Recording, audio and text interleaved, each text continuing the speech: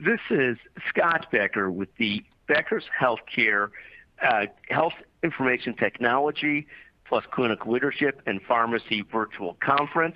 I'm here today for our keynote interview with Mitch Parker. Mitch Parker is an incredibly intelligent and principled individual who currently serves at Indiana University Health System, a true leader. I'm going to ask Mitch to introduce himself. Then we're going to talk about a whole range of health IT and clinical issues that are just current today. Mitch, can you take a moment and introduce yourself? And thank you for joining us. Thank you very much for having me, Scott. So as Scott said, my name is Mitch Parker. I'm the Information Security Officer at Indiana University Health. I'm also an adjunct lecturer at IUPUI in health informatics, where I do a lot of pre-standards work with IEEE and standards development. A big area of focus I have is making sure that the security we have in place is correct and appropriate, and that we work to maximize what we can use in the clinical environment without impeding our clinicians, but at the same time, looking at new and different ways that we can improve security and innovating in that realm. And Mitch, let me ask you a starting question. Information security and cyber attacks and cybersecurity have been such a big issue the last couple of years, even prior to COVID-19.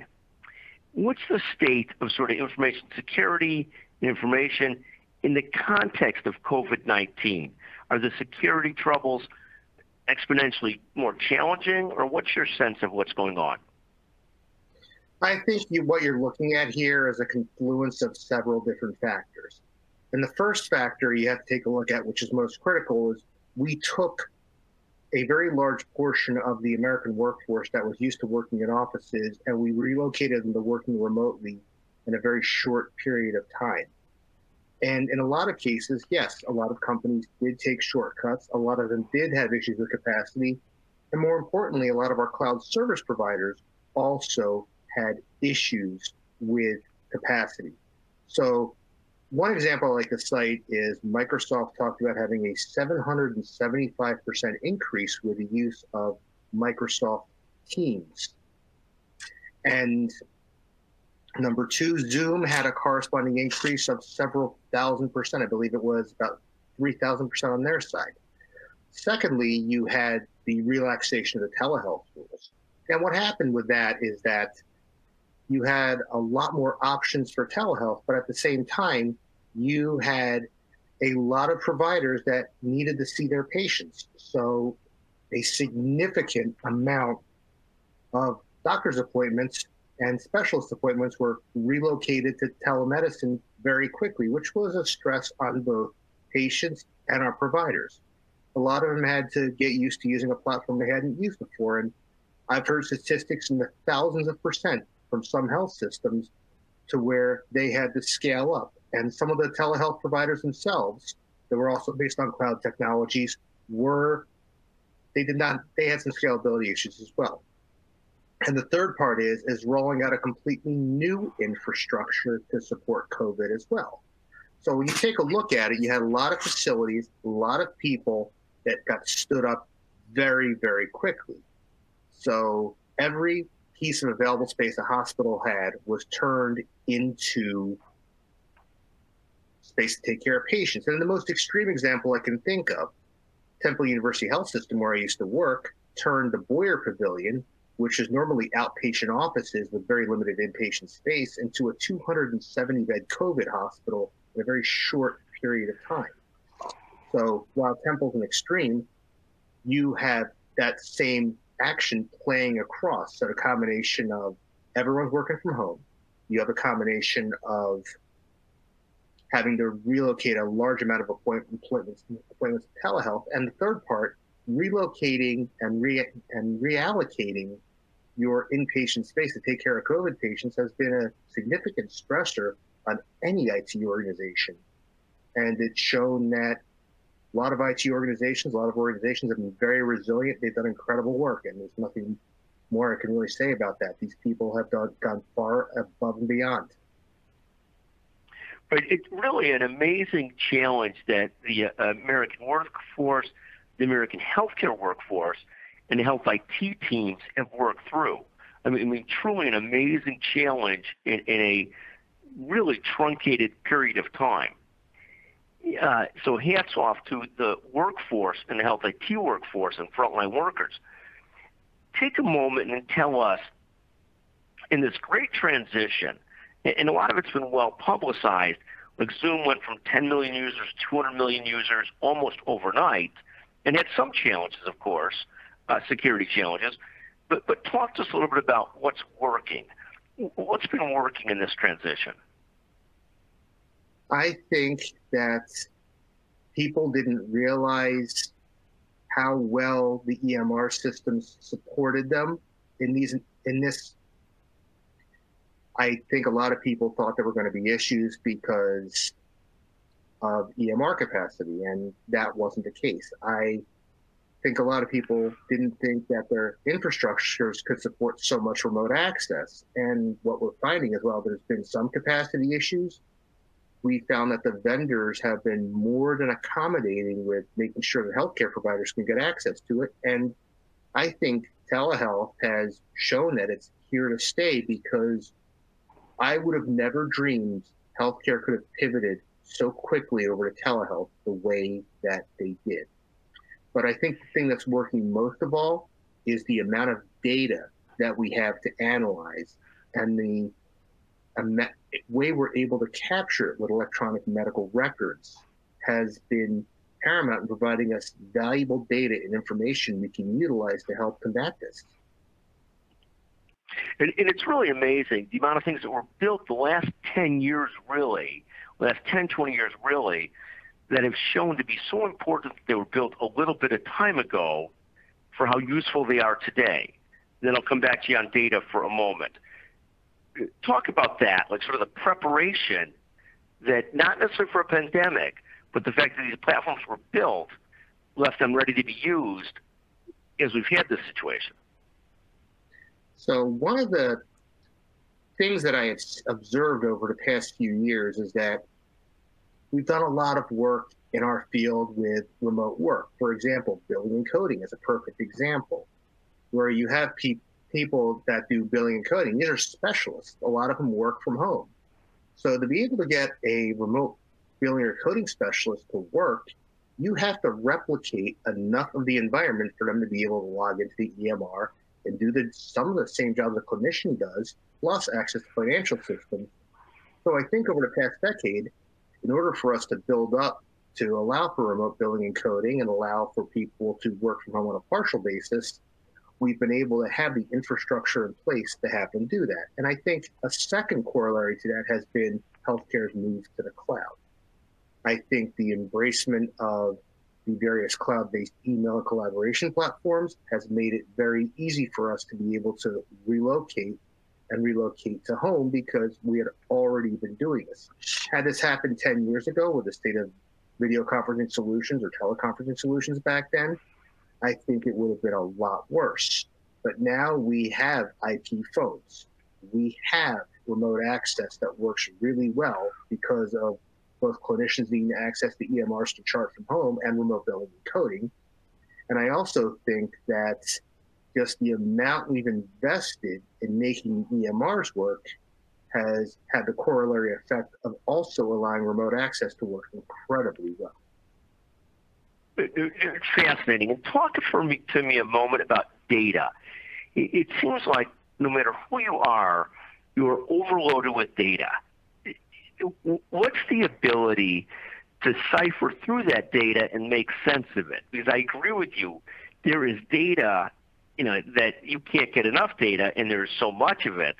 How do professionals like yourself sift through that data to make sense of us? Because us lay people are trying to do so with, of course, various different biases and thoughts and so forth. And whatever conclusion you want to come to, you could always come to it based on data that backs up whatever position you want.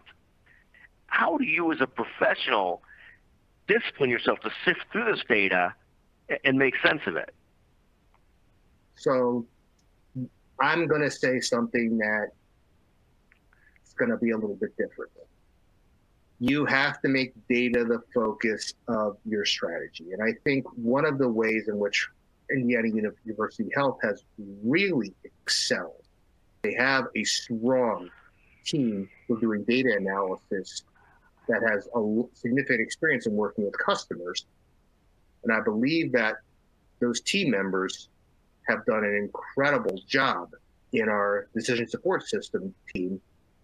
They do incredible work working with customers to be able to sift through terabytes of data and make it actionable and make it something that can be presented. Because ultimately, when you collect terabytes of data, that's one thing.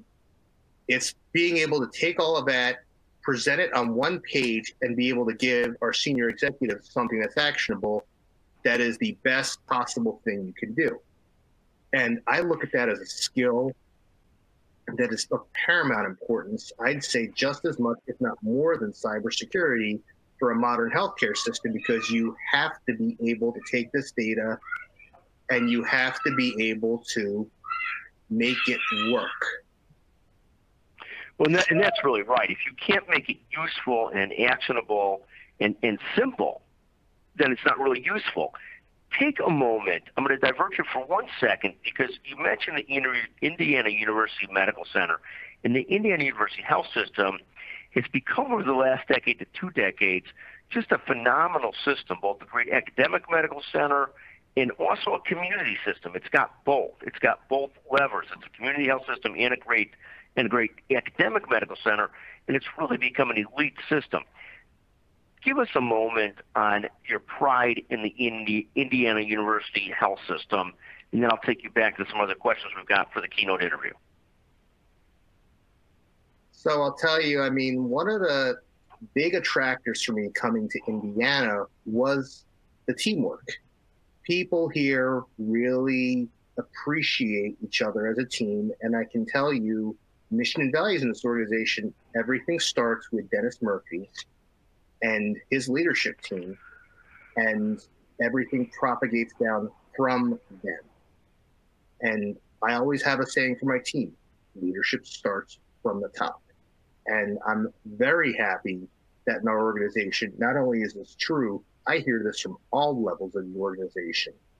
And I think if there's anything out there that this has proven, it's that our leadership team is very strong, very focused, and has really focused more on how we can do better as an organization to serve the community than many other places that I've worked. Well, magnificent, and thank you. And I've noticed it from afar, so I'm impressed by what's happened at Indiana University in the health system. So fantastic. Talking about something totally different. We've talked about what's working. You've talked about remote work environments. You've talked about data. You've talked about telehealth. So many things have quickly ramped up. The EMR, for all the complaints people have had about the EMR over the last decade, all these things seem to have worked really well in this COVID-19 situation. Take me to the flip side of this, Mitch. What's not working? What do you see and say that's not working? Not necessarily your system, but just generally, what do you see not working? I think we have a very long way to go in doing a lot of remote monitoring. I think we have to do a lot of work in taking what was once inpatient and moving it to outpatient. And I think we have a lot of infrastructure work that we need to do to be able to better support a very large and distributed health system network. And I really think that we could do a much better job also with the guidance that we give to providers. So I look at the number of providers out there, and I believe, according to the American Medical Association, over 60% of them are in practices of 10 or fewer physicians. Not everyone works for a large health system, and we have to do a lot more to enable the smaller doctors and smaller practices to be able to function, because not all of them are going to be able to do so. We have to remember, these are small businesses. And we want to make sure that a small business is able to function. And the biggest concern I have right now is that over the next few months, I mean, J. Crew just announced bankruptcy today. you're going to see 20 to 25% of the workforce at minimum unemployed. You're going to be seeing significant amount of people out of work. I think that what we can do here is, number one, provide better cybersecurity guidance and guidance in general for a lot of our smaller practices. I think we have to do a lot more to ensure that the people who are coming to our facilities come for treatment, because when you have a choice between paying your bills and eating your dinner, you're going to pick food every time. And there's a lot more we can do to provide systematic ways to help people out that really need it.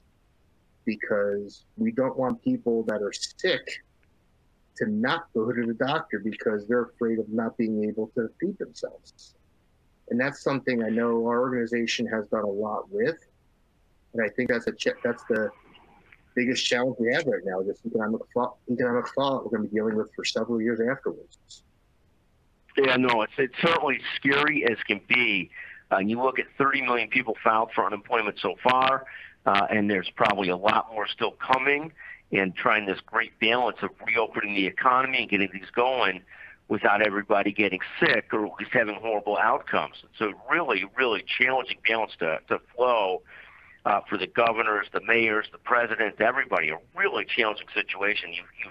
You've touched on it really, really well.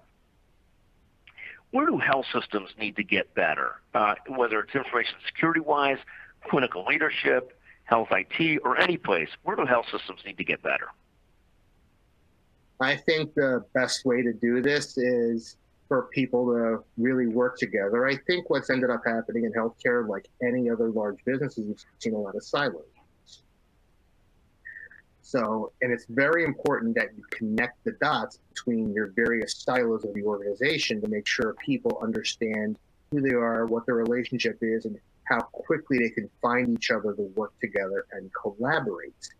And I don't look at leadership as having a skill of leading an organization of people that are in a silo. You have to look at it as leading an organization of people together and focusing on collaboration. I think the biggest thing that's going to come out of COVID-19 is going to be a renewed spirit of collaboration between various parts of the healthcare delivery enterprise to find out where can we be more efficient, where can we better communicate, and ultimately keeping the outcomes in mind and keeping them aligned around core principle. That's one reason I appreciate everything Dennis and his leadership team have done, is because they emphasize keeping the core principles in mind. And I think more health systems are going to do that, and the outcome should be better communication. And let me ask you a question, sort of building on that and moving forward. Talk to us about, what does a new normal look like? What does a new normal look like in the next couple of years, the next 6 months? Any sense of that, or is it too early to tell or too hard to tell what a new normal looks like? I really think that we have to take a look at every day very differently. This isn't something predictable. And every day I read about how this defies all known statistical models in the past. We have to focus on how we can not adjust to a new normal, but adjust to the changes. And because normal is gone, we're not going to have it. It signifies a return to how things once were, and that's not going to happen anymore. We're going to go someplace else, and we need to prepare for a journey. We need to prepare our teams for a journey, and talk about the changes along the way. So with that, I think the couple biggest changes we're going to see is, number one, telehealth is going to stay. And this shift from health systems having primarily inpatient revenue as opposed to outpatient revenue, that's changing. We're going to see primarily outpatient revenue, in my opinion, over the next few years. I think that a lot of the work for telehealth and remote monitoring that we were waiting for 5G for is getting moved up to now. And I think we have to learn how to adapt very quickly. And that the lasting effect is going to be health systems are going to be more outpatient focused, more remote focused, and that we have to turn from being leaders that seek to define normal to change leaders, because normal's not coming back. We're not going to approach it, and we have to realize that and lead our teams in such a way that they understand that and they're willing to go on the journey with us. It's fascinating. So really the new normal is a normal of lots of change, and uncertainty is really getting used to uncertainty and change at a level we've never seen before, really. I mean, things we never would have expected in our lives are happening now, but also a lot more telehealth, remote work, a lot more revenues reliant on outpatients. And there had always been shifts in these things, but never as fast as there is right now. And your point that we're not really going to have a new normal. It's rather going to be an evolution to figure out what a new normal is a fascinating perspective versus, because all of us sort of think we've had a normal, it'll be a different normal, but it will be a new normal. And what you're saying is not really. It's really going to be a set of adjustments and evolutions. And at some point we might move into what's a new normal, but not yet. We've changed 5 years in a matter of 3 weeks. Yes. Yeah, no, that's really true. And let me ask you a follow-up question.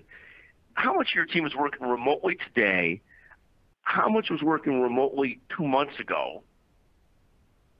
And what does that look like 2 months from now? So right now I have one person in the office. I had 2 months ago, I had almost everyone in the office except one person.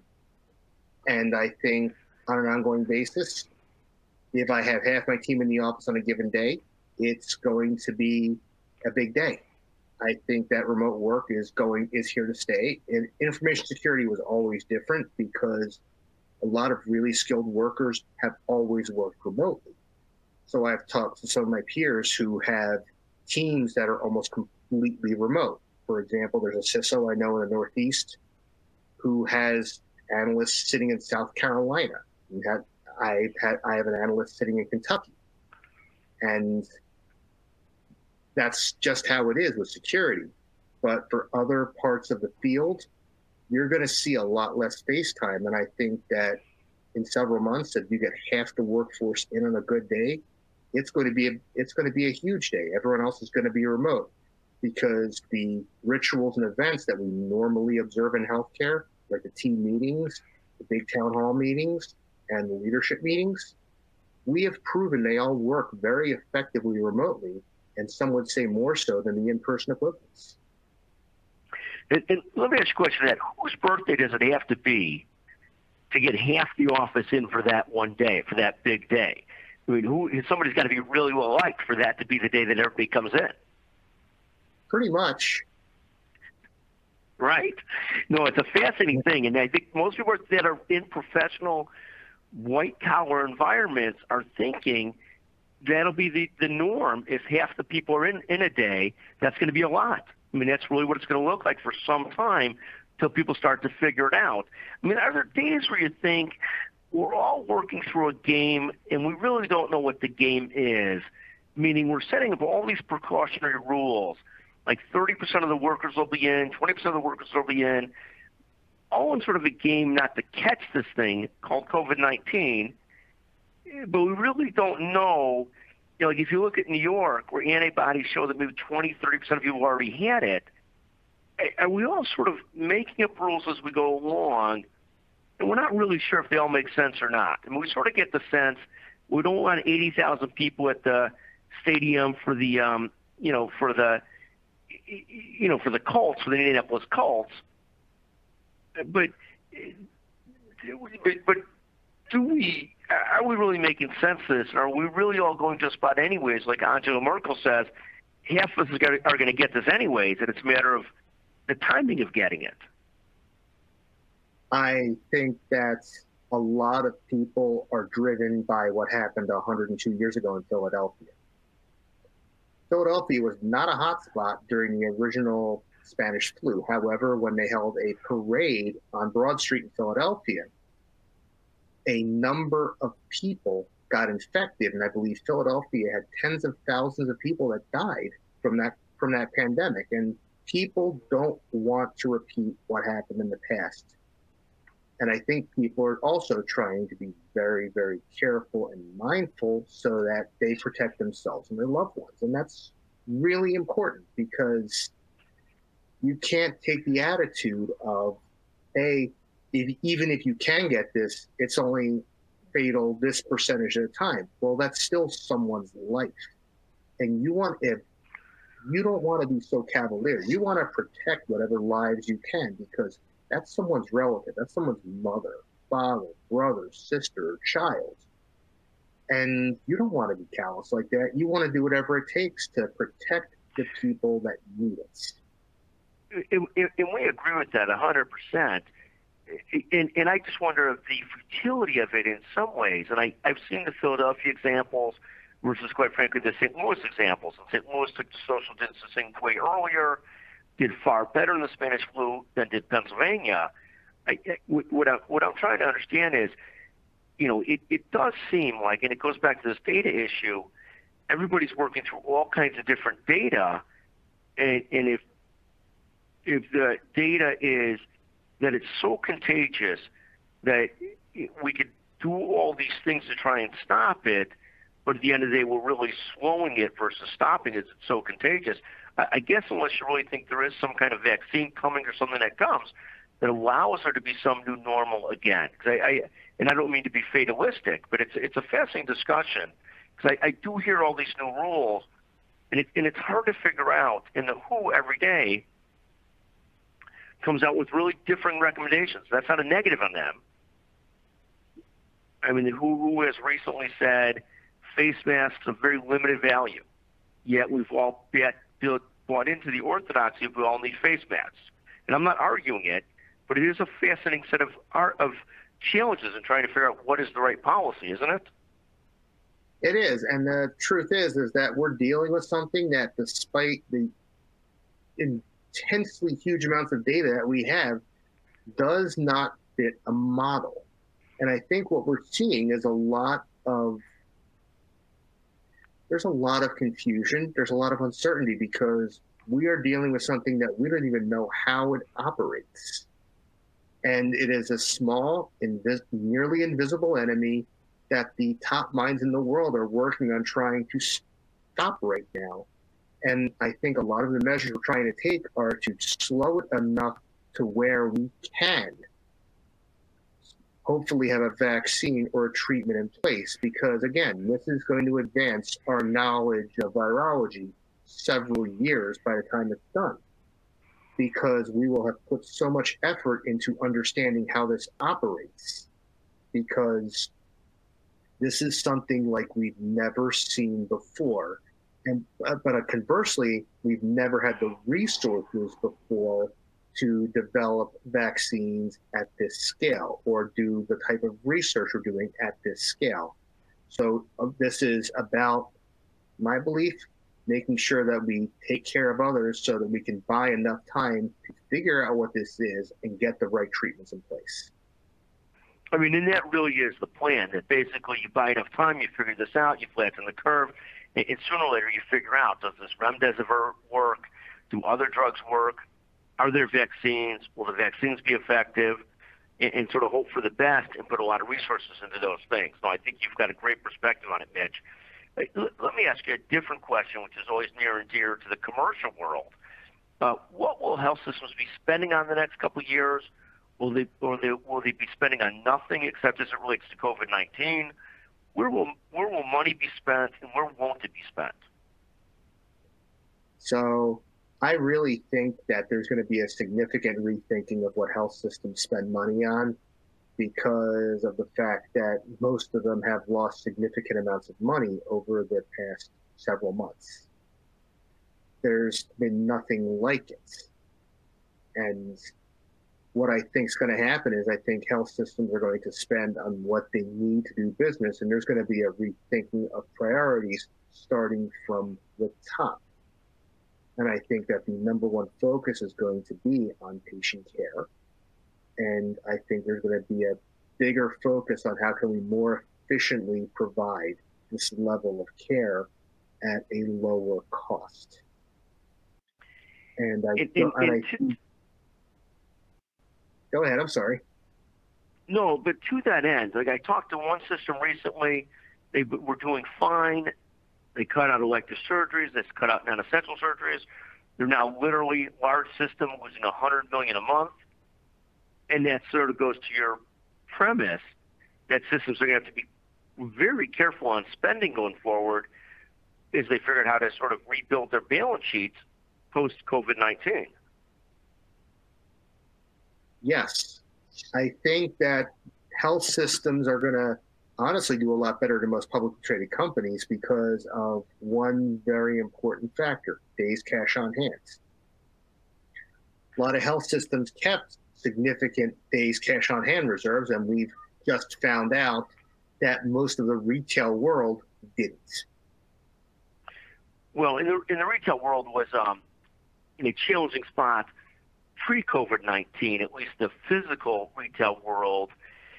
It also had been over-leveraged, and so you take this perfect storm of already a declining retail environment, over-leverage, too much debt, and you combine that with we've got a junior chief information security officer in the background. We'd love to have him join the call. But you are in the situation where retail did hit a very tough storm, as did so many businesses, and that was already one that was decelerating and challenged. Health systems have the good news of, I think the whole country views the health systems is we can't allow them to fail or too many of them to fail because it's become clearer than ever that we need the capacity, that we need the healthcare capacity. Let me ask you another question to that. With 30 million people unemployed, you've had this broad national debate between free market, which is never really a free market, because even in the free market, 50% of people are getting health care through Medicare or Medicaid, public option, Medicare for all. It seems inevitable that there's some push towards public option or Medicare for all when you have so many people unemployed. Just because people that are unemployed, either they end up poor enough that they end up Medicaid eligible, or two, they end up with real trouble trying to figure out health insurance. What's your sense of the politics of all this, and how does some of that play through? So I really think that as we move towards the end of the year and the effects start happening, and I'm really sad to say this, I think that there needs to be a reexamination of our options for health insurance, because there's a lot of people that aren't going to be getting it, and they're not going to spend the money to get it, to pay for it, if they have to make a choice of, say, where to live. If they have to pay for their rent, if they have to pay for their food, they're not going to pay for health insurance. And I think that it's sad. It's unfortunate. I really do not wish this situation on anyone whatsoever. But I think based on what's happening, we really need to take a look at how we take care of those that are most vulnerable. Right. And if you're unemployed and you're not eligible for Medicaid and you're not 65, your options become insurance.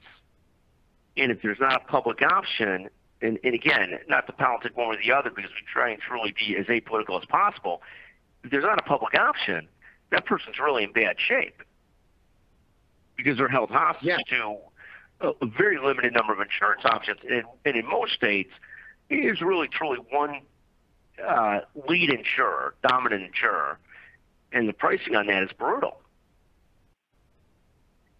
Absolutely. And like I said, if you don't have a job, you're more worried about, is your family going to have someplace to live next month? Are you going to be able to afford to buy food? That becomes your immediate concerns. And we really, really have to give some thought as to what our options are in each state. And we have to find something that works. No, and that sounds right. So we've talked a lot about, there's some things for this COVID-19 that have worked dramatically well. remote care, telehealth, the EMRs, teams learning to work together, a whole number of things. There's a shift in the care model. There'll be more virtual care, more remote care. We've talked about, at least for a moment, the strength of the IU health system and what an amazing job in transformation they've made over the last decade to two. It's simply amazing. We've talked about constant security concerns, particularly as you end up with lots of small and mid-sized practices that can't afford to pay the amount they need for good security. I mean, that's a real challenge too. And so I'll come back to sort of a final question. We've talked about a couple of things that aren't working. And obviously it's a challenging time, an incredible amount of unemployment coupled with an ongoing pandemic, and obviously throughout the country, very different views on how to handle that. I mean, a really polarized situation. There's some people's views on how to handle it. We've also talked about an abundance of data, tremendous data. I'm going to ask you one final question. Sorry for the long lead up, Mitch. Are you optimistic? Are you optimistic about the future of IU Health System, of the country, of healthcare? Are you optimistic? I am optimistic. I'm going to share Warren Buffett's optimism because ultimately, if the United States has proven anything, it has proven that the people are resilient and they will pull through crises. I take a look at America. I always think about America before World War II, where America was an isolationist country that didn't want anything to do with the rest of the world or its problems that got thrust upon it. And what ended up happening that came out of that was an America that understood its principles and firmly cemented itself as a world leader. And from that, they took the leader that emerged from World War II, that being General Dwight David Eisenhower, and he took a lot of what he did in World War II and those leadership lessons, and he led them as President of the United States for 2 terms. And I look at it, America went from being a very provincial country, one that was very isolationist, and I'm going to be very blunt in saying this, one that had more in common with Germany than it did with the allied countries that it joined. What came out of it was an America that had a greatly improved public school system, the interstate highway system, and one of the greatest sustained periods of economic prosperity that has ever been seen in the modern world. I believe that America is poised to make a similar jump. I believe that this country has done a lot. I believe that we can do it because we've been in worse places in the past, and yet over 240 years after the founding of the United States, we're still here. And granted, the 244th birthday on July 4th in DC is going to be a little bit smaller this year, but still, it's going to be one.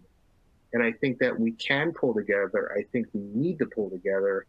And I think we need to look past our prejudices and look past the vitriol and look past the people trying to divide us and come together and help each other out. And I believe if we can do that, and I believe that we will in some way, shape, or form, then I believe we'll be all better off. Mitch, thank you for sharing your time today. You're inspiring, you're thoughtful, you're intelligent. Just a tremendous pleasure to visit with you, and I love your optimism at the end. My God, we all need a dose of it. Thank you so much for joining us today, Mitch. What a pleasure to visit with you. Thank you very much, Scott. Thank you for having me, and thank you for the opportunity.